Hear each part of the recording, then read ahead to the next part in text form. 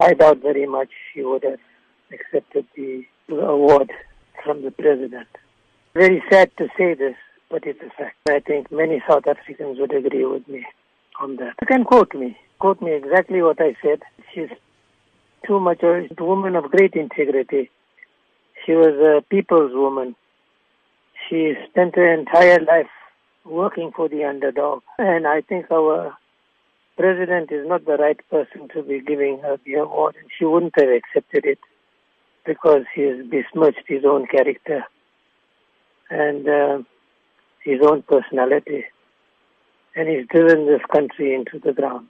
She would have waited until the next president came along, and if they still thought that she deserved the award, she would have accepted the award, depending, of course, in the hope that a reasonable person would be our next president.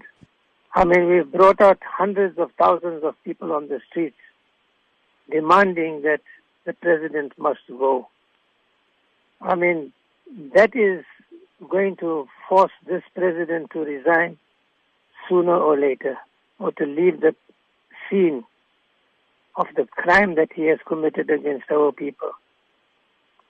That in itself will make him do it, because there's nothing as forceful as power of the ordinary person on the ground in their masses, but that requires mobilization.